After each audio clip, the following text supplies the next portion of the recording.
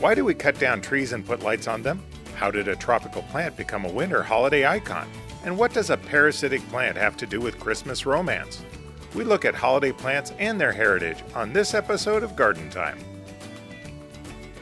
Garden Time is brought to you by Capital Subaru in Salem, Oregon. At Capital Subaru, we value your time, whether you're here for service or working with our amazing sales team. Everything is right here for your convenience. We offer a great selection of Subarus, an industry-leading service center that keeps you moving, and so much more. And right now, during the Subaru Share the Love event, Subaru will donate $250 for every new Subaru vehicle sold or leased from November 17th through January 3rd. Feel great about your new Subaru and be a part of something special this holiday season. It's always your time at Capital Subaru, your way on the Parkway. Welcome to the Garden Time Podcast. We're based in the Pacific Northwest of the United States in a Zone 7 region. This deals with plants that can survive at approximately 0 degrees Fahrenheit or warmer. I'm producer Jeff Gustin with your hosts Judy Russo and Ryan Seeley. Welcome to Garden Time, and thank you again to Capital Subaru in Salem for sponsoring the podcast and video. Today, we are in the holiday season, and today we're going to talk about heritage. Why do we cut down trees and drag them in our house? Why do we put tropical plants like poinsettias in our house during the holidays? We're going to try to answer some of those questions and get in a little bit of the history. So there's a lot we need to cover. So we each have notes here to talk about. So if you see us looking down, it's because there is a ton to cover. So Ryan, you were talking about memorizing. No. I think we'll start out with kind of the biggie, the Christmas tree. That's the quintessential look for Christmas. And long before, the advent of Christmas, plants and trees that remained green year round, had a kind of a special place in the meaning for people in the winter, just as they do to decorate their homes today for special seasons. They're bringing in pines and firs and trees into their house. The ancient people, hung evergreen boughs over their doors and windows. In many countries, there was believed that the evergreens would keep away the witches, the ghosts, and the evil spirits. Going back to like the ancient Egyptian times, they worshipped a god called Ra. And this god was, wore a sundress, and at the solstice, he would recover from his illness and would have these evergreen palm trees in his house. Then the early Romans, marked the solstice with a feast in honor of Saturn and the god of agriculture. And so the Romans knew that the solstice meant that soon the farmers and the orchards would be green and fruitful, and to mark the occasion, they decorated their homes and temples with evergreen boughs. And then in Northern Europe, the Druids and the priests of the ancient Celts would decorate their temples with evergreen boughs as a symbol of everlasting life. Just interesting. So all these, it's amazing because all these different cultures, darkest days of winter, we're looking for life. Right. And they're bringing, and these evergreens were something that still had something that they could bring in worship. So, now we go into Germany is credited with, looking at the starting of what the Christmas tradition is now back in the 16th century, when devout Christians brought in decorated trees into their homes. Some built Christmas pyramids out of wood and decorated them with evergreen candles because wood was scarce. And it was widely held belief that Martin Luther, the 16th century Protestant reformer, first added lighted candles to his tree. He was out walking the streets amidst the winter evening, composing a sermon, and he was in awe of the brilliance of the sparkling twinkles in the sky and the stars, and so he wanted to add that to his evergreen to give him from that. So then, fast forward to the earliest 19th century, the custom became popular amongst the nobility, and it spread throughout the royal courts, to start these traditions as far away as Russia. And decorating the churches and homes with evergreen was kind of long established. So the customs of decorating an entire small tree was unknown until Britain, a couple centuries ago. And so I think I remember the Queen came from Germany. So she brought it? And she brought some of those traditions, and then they kind of embellished? Yeah, and then just kind of keep adding to it. And the first decorated tree, Christmas tree, can be traced back to 1510. Whoa. Wow. Back in Latvia. You know, and evergreen trees have been used for thousands of years to celebrate winter festivities up until then. So now we fast forward, you know, and now we're looking, you know, we're here in Oregon, and Oregon just happens to be one of the top producing Christmas tree producers in the United States. You know, next are North Carolina, Michigan, Pennsylvania, and Wisconsin are all big tree producers.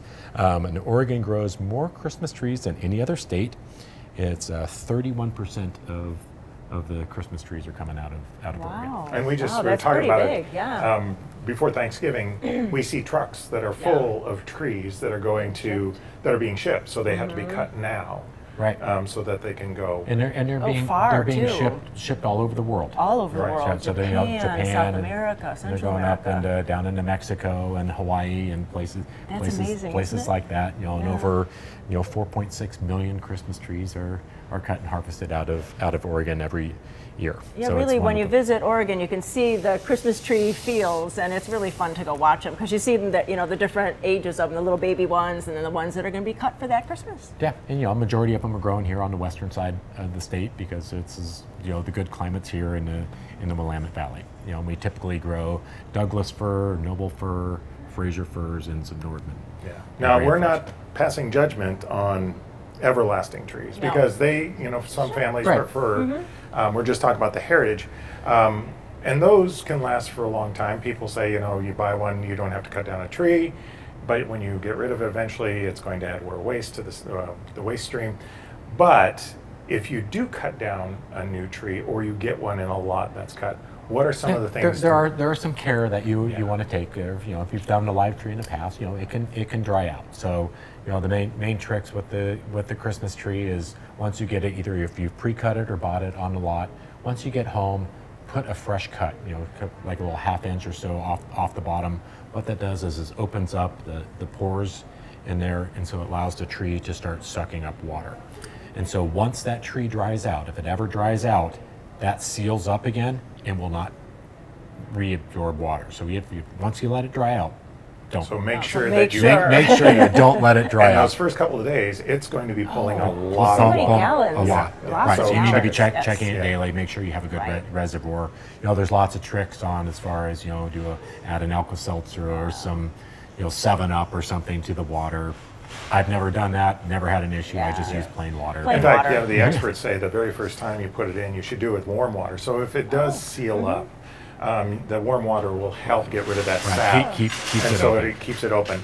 And I was reading the experts saying that a lot of times if you add stuff like soda, you know, pop, whatever we would call Or it, bleach, I think. bleach or something like that, Aspirin. sometimes it'll promote a growth. And so you get a bacterial growth, which isn't good for it. So just plain water is sometimes the best. But once again, that fresh cut. Right. And he should know, because if you live in the Lake Oswego area of Oregon, you should go down because you're the scoutmaster of the troop. That's right, down at the George Rogers Park in Lake Oswego. Come and It's support the come kids. support the scouts, and we do a big tree lot down there. So we'll have, you know, trees and wreaths, and we've been doing that for over 75 years down in Lake Oswego. So it's a great tradition. Speaking of traditions, to come down and get a tree. Excellent, excellent. So Judy, what do you have to talk about? Well, since we're on the subject of greens, we're going to talk about wreaths. And wreaths are also Christmas greens, and this is a beautiful wreath. I love it because it has the noble fir on it, which are those beautiful points on it. It has pine cones. It even has some juniper berries on there, and yes, juniper berries. And I just think that they're lovely on your front door. It's such a welcoming thing, and the symbolism is really there. It's a symbolism, again, like we had from our ancient mankind about the hope of the future, of the spring coming, and also the circle of infinity, and that goes to Christianity. So really, it's bringing a lot of different of those ideas together on that beautiful wreath that is more, the history is more than just beauty. Yes. And you can get them in various styles and colors, and in fact there are a lot of local independent garden centers, maybe even in your area, where you can go and make these. Yes, that's a lot and of they fun have too. classes, or they will have the materials. And we're here at Al's Garden and Home, and you have a lot of Cut wreaths here, greens, but okay, you have the and- cut greens, so people can actually come and get their own materials to build their own wreaths. Yeah, or sure. You know, and there are some products out there that if you are worried about them drying out, that you can kind of seal them. There's Right. something called wilt stop or wilt proof. It's an anti-transparent that prevents the moisture evaporating out of the leaves. Just kind of puts a little sheen on there. So there are some of those that you can use on some of your cut greens if you're worried about them drying. Right. You could even do your Christmas tree before you decorate it, and it's pine sap, so it's not any bad chemical. It doesn't smell bad. It Right. actually smells more like evergreen. So and it dries clear. It doesn't dry tacky. So. Your tree, if you forget to water it, it'll stay much more fresh. And the key is once again that transpiration. You don't want those things drying out because, Right. unlike Martin Luther, we do not recommend that you use an open flame near your, unless it's a family tradition and you have your own rules. But these things can dry out very fast. Even if they still look green, they can be very flammable. So if you use a wilt stop from Bonide or any of the other products out there, you want to make sure you use it correctly and continually check for that needle drop. So that'll be your big key as to whether it's safe to have inside or not. So yeah, we always give a fresh cut to our tree and make sure our wreaths are fresh from the Boy Scouts. That's and right. Like Oswego. So Thank you, yeah. John. What do we have next? Oh, mistletoe. Yes. So mistletoe, I mean, if you're out and about, if you're hiking around, you'll see it up in the top of tree crowns. And you can kind of see it, it just kind of looks funny up there. It doesn't look like leaves, it doesn't look like stems, but that's mistletoe up there. Is that a parasite? I mean, It does feed off of the plant. Okay. I think that it takes a long time to kill that tree, but that's where it usually grows. And so does mistletoe have history? Man, it's like I have a whole page on just mistletoe, but it went back to like the Druids in ancient times, and they would use it for some of their fertility rites, and they have the white berries on it, and so there's all that kind of information about it. And then it went into it seems like every culture had something to talk about mistletoe, so it is found all over the world. And so Romans had it, and they associate many different aspects: peace, love, understanding, and hung it over doorways. And so that's what we do, right, for kisses, but that comes later. but they used it to protect the household. For protect right? it, yeah. So it's kind of gotten very changed in later years. And then in the Christian era, they used it to, again, protect against bad spirits, evil spirits, witches, and demons. And so that was also hung so that you prevented those bad spirits coming in the house. But then, some of the Middle Ages, it kind of changed, and it became part of the Christmas celebration, maybe because the winter winds brought it down, and it's like, here's this interesting plant, let's use it for decorations. And so then the kissing starts.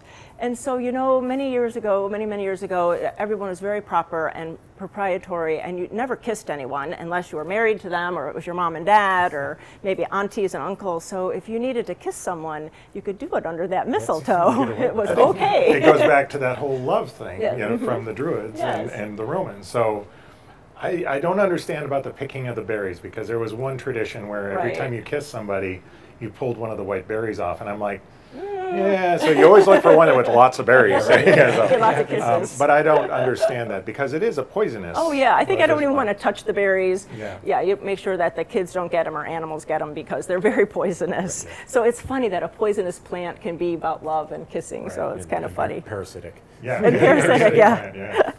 But you know, it comes, every culture, the Norse culture has it about Odin's son, all of the gods and goddesses there. There's another story there. So I think that the main idea is have it in your house.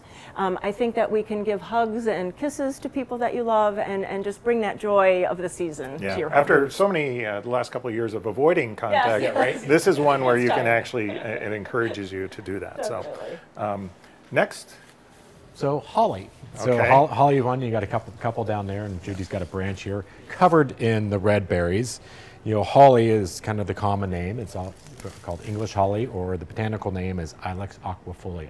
So ilex is the botanical name for holly. It's a large kind of genus of plants where there's lots of different varieties of holly that you'll go find. So when you're in the garden center, you can find many, many varieties. So this one happens to be the green foliage with lots of red berries. This is the common English holly. And then right next to it, we have a wreath, beautiful wreath made out of a variegated holly. Yeah. So the variegated, the green and white white leaf. But the holly and the red berries have also one of those have been around for a very long time, dating back to pagan cultures, going all the way back that far. And it was a kind of a signature plant in the early formal gardens prized by the Victorians and valued for its tolerance to produce for pollution in industrial areas, because it's a very durable plant. So they would plant these to kind of help with pollution.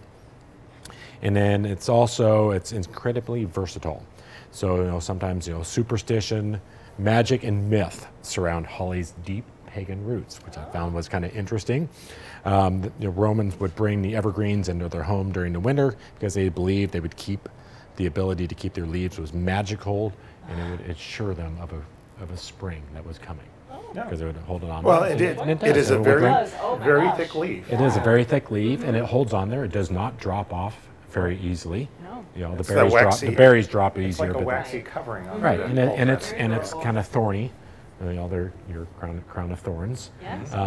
which would be coming from there. So, it's in Christianity, the holly was adopted as the symbol of Christ's crown of thorns. Because the red berries represented the drops The of blood. crimson berries, was a symbol of his blood, and the evergreen is a metaphor of life after death. Excellent. So a question for you, because we talked about the wilt stop on Christmas trees and greens. There are some plants that don't always react well to these anti-transpirants, and I believe holly is one of those. Holly is one of those. So I've had tried them out in the past, and sometimes it can almost do more damage to the holly. Will turn the foliage black, make the berries drop off. So, like Judy was saying, I think it's made out of more of like a pitchy kind of substance. So that makes sense. So stick with your evergreen trees, like your needled kind of things, firs with that, and Right. stay away from your evergreen, broadleaf Right. evergreen kind of trees like the Excellent. hollies. Cool. Very cool. So you know what? Let's take a break. Okay. And so we can read up on our notes for the next group of plants that we're going to talk about. So we're going to listen to a message from Capital Subaru in Salem. And when we return, we'll talk about Christmas cactus, we'll talk about poinsettias, and we'll talk about a few of the other traditions that you may enjoy in your home. We'll be right back.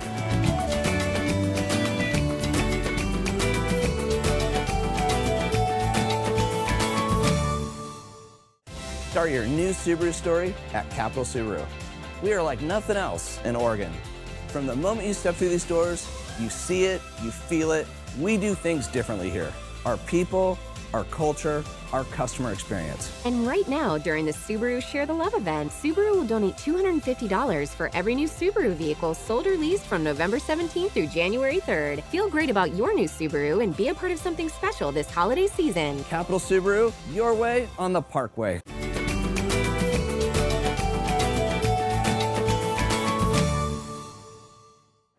And welcome back to Garden Time. We are talking about Christmas heritage and how it relates to plants. So why plants we use in the house at this time of year. And next on the hit parade is the poinsettia, or poinsettia, depending on where you're from. Right. And so what is the deal with bringing a tropical plant into the coldest parts of the country this time of year? Well, but don't they look festive? They're Don't they look like a fantastic. party? Yeah. The colors, I mean, the original colors are a color of red. And the plants are native to Mexico, and they're blooming in Mexico at the time. So I think this Joel Poncet, who in the 1820s was an ambassador to Mexico, and he saw it and got really excited about it. And he was a little kind of amateur botanist, and so he decided to bring some cuttings home, and so he started to bring them back to the United States. And then there's the Ecke family out of California that ran with it. And they're the ones really responsible in the 60s of making it a household tradition of a plant. And, you know, I think in the 60s they did not look like this. I think that the breeding is just incredible because the flowers, if you see the native plant, the flowers are very tiny. They're not very interesting. It's a big rangy plant, and so they've really made it into a beautiful plant that we can enjoy in our house or as gifts. And at Al's, they grow really gorgeous ones. It's so many, like 35,000. Yeah, but 30 varieties or 20 30 varieties. varieties. Yeah, Well, like you know, that, there's 15 different shades of red. Yes. Because, Yes. you know, there's different shades of red. Yeah. And so, you know, there's from like the burgundy red to a true red to that one in the far side there, that little one is called Tapestry with a variegated leaf. And then this new one that's called J'adore that actually has 3 different colors in that pot. Yeah, so you just planted three different types Three of different plants. plants, right. And a lot of garden centers are doing that now. You mentioned the flowers, and I think this is what throws people. Oh, is that the what you're brass. looking Oh, at, yes. You're looking at a leaf that's changing colors. The Exactly. flowers are the little tiny yellow Right in the- centers. right in the Those are the center. flowers. Everything else is just the bracts. Bracts. Or leaves, Right. as people may know them by. So for Al's and for people that are growing them up here, they don't just grow like this. You don't just order them. You Oh my have gosh. to make allowances for light control. When does that all start? Well, actually, the cuttings come in June. The hottest time of the year, we're starting these plants, and it's a long crop. That's 5 months, you know, because now it's November. And so they come as little baby plants, and so we have to trick them into coloring up for the holiday season, because our days up here in the north area, we're at the 45th parallel, we have long days, and they don't start to color until the days get short. So in the greenhouses, we have to put black cloth over the crop. So it's an intensive And that's in labor. October or September, Yes, right? in September. Yeah. And so to get them to be beautiful for our customers. So it's a beautiful thing. It's a science project every year. Yep. But they're easy plants. Everybody gets so panicky about how do I keep it. You know, I have mine until Valentine's. I always get a red one so that I have a red one for Valentine's. But it's a tropical plant, so not too cold of no drafts, not a cold area. Make sure that your house is temperate, not near the fireplace. It can't be by the fireplace or the heat register. A nice bright window. They need some light. It's a living plant, and with the soil moisture, not too wet, not too dry. Don't let it sit in water. Yeah. And then we figured out, I think, what's killing them the most is people go shopping. And so they stop at the garden center and they get their poinsettia at 9 o'clock in the morning, and it sits in the car all day. And it's cold in most places. It's cold in the car. So it doesn't do it any favors. And you take it home and it's dead the next day. So make it your poinsettia shopping the last stop of the day. And you talk about watering, and a lot of them come in those decorative foils or pots. And you want to take them out and water them and then replace them into the pot, because otherwise that foil just holds that water in there. It becomes a pond. We were talking about heritage, and there's a story about poinsettias about a little girl wanted to make a gift to the Virgin Mary at the church, correct? And I love that story. I think it's such a sweet story, and it's a Mexican story because they grow just in the wild there, and so she wanted to bring something to adore the nativity, and so she was just she was thinking about it, and an angel came to her, and an angel said, well, just gather something and bring it to see the Virgin Mary and Jesus. And so she picked up some weeds, and one of the weeds was a poinsettia.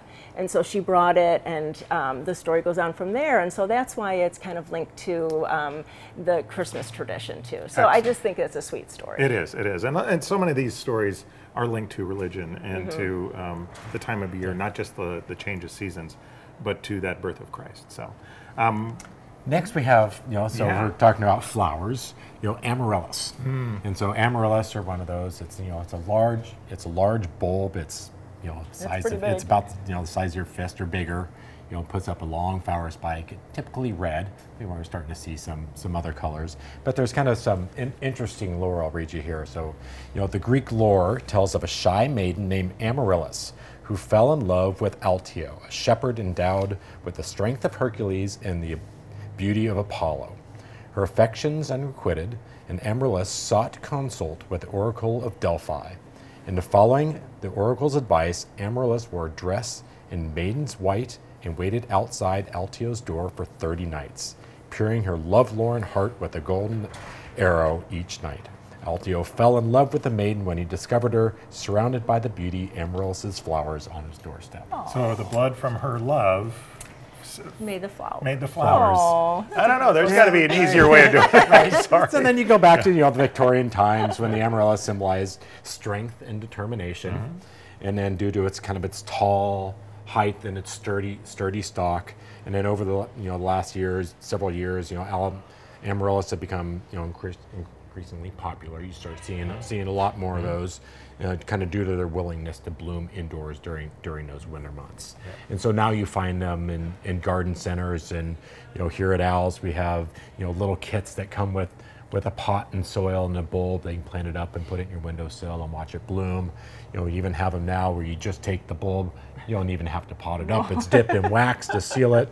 It's covered in a cute little either glitter or some decorative thing. You just sit it in your windowsill. It blooms. Most of them now you just kind of dispose of them when you're done, enjoy the blooms, and get a new one for next year. It's kind of like the poinsettia. You take care of it, and it can survive. But at what cost? At what cost? So, come back to a garden center. We actually a couple of years ago we took our amaryllis out for the season and left it on our deck. And sure enough, in August it shot up a bloom stalk, and we had beautiful amaryllis bloom in the middle of summer. And of course, then you're supposed to cut it back and winter or cold treat it in your refrigerator, and then it'll supposedly bloom again. Didn't that? Yeah, no, because that sounds like it kind of lost all its energy just blooming for us in the summer. So. And there's lots of information online if you do want to keep it over every year, because they're beautiful, and it's like sometimes it's a good challenge. Yeah. Definitely. So I noticed right in front of us we have Christmas cactus, and we don't want to get into the whole thing about no, that's not a Christmas cactus, that's a Thanksgiving cactus, and there's different varieties.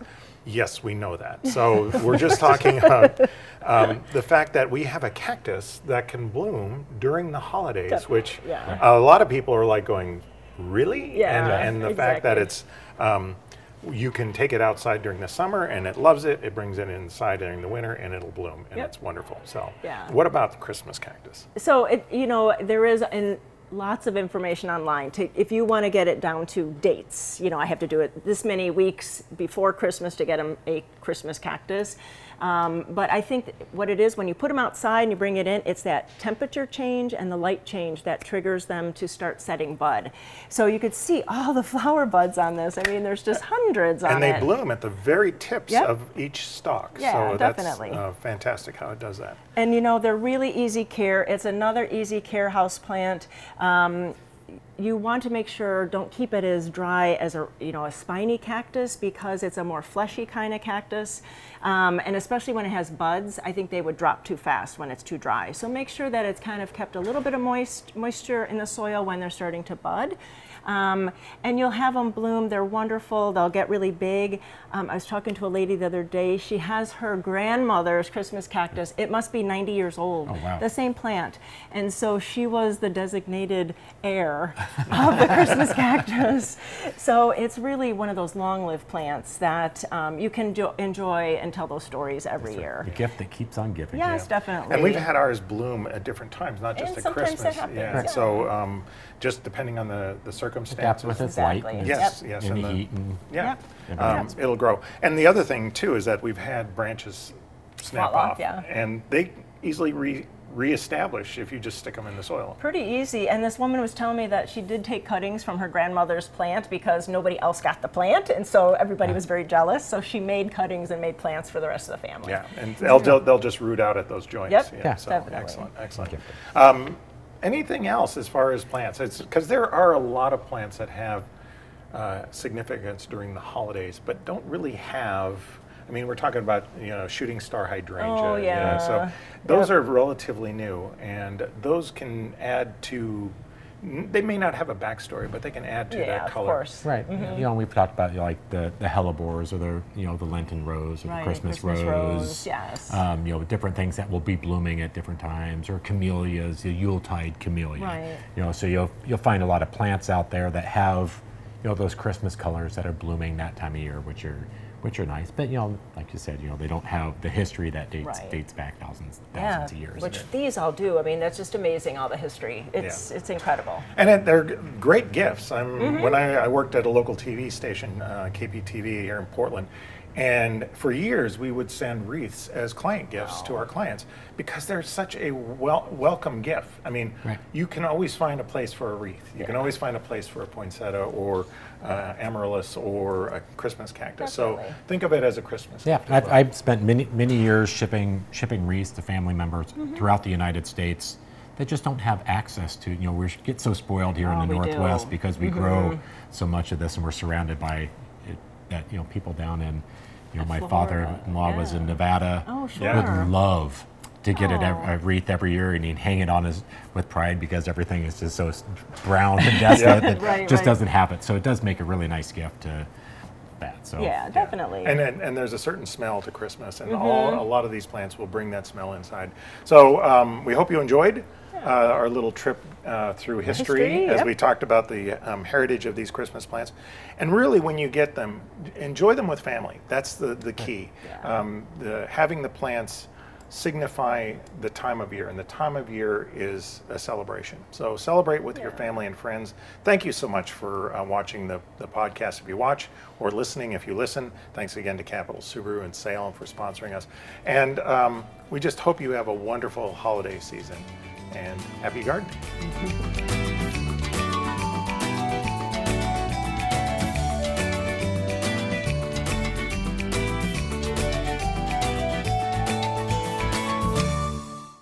At Capital Subaru, we value your time, whether you're here for service or working with our amazing sales team. Everything is right here for your convenience. We offer a great selection of Subarus, an industry-leading service center that keeps you moving, and so much more. And right now, during the Subaru Share the Love event, Subaru will donate $250 for every new Subaru vehicle sold or leased from November 17th through January 3rd. Feel great about your new Subaru and be a part of something special this holiday season. It's always your time at Capital Subaru, your way on the Parkway.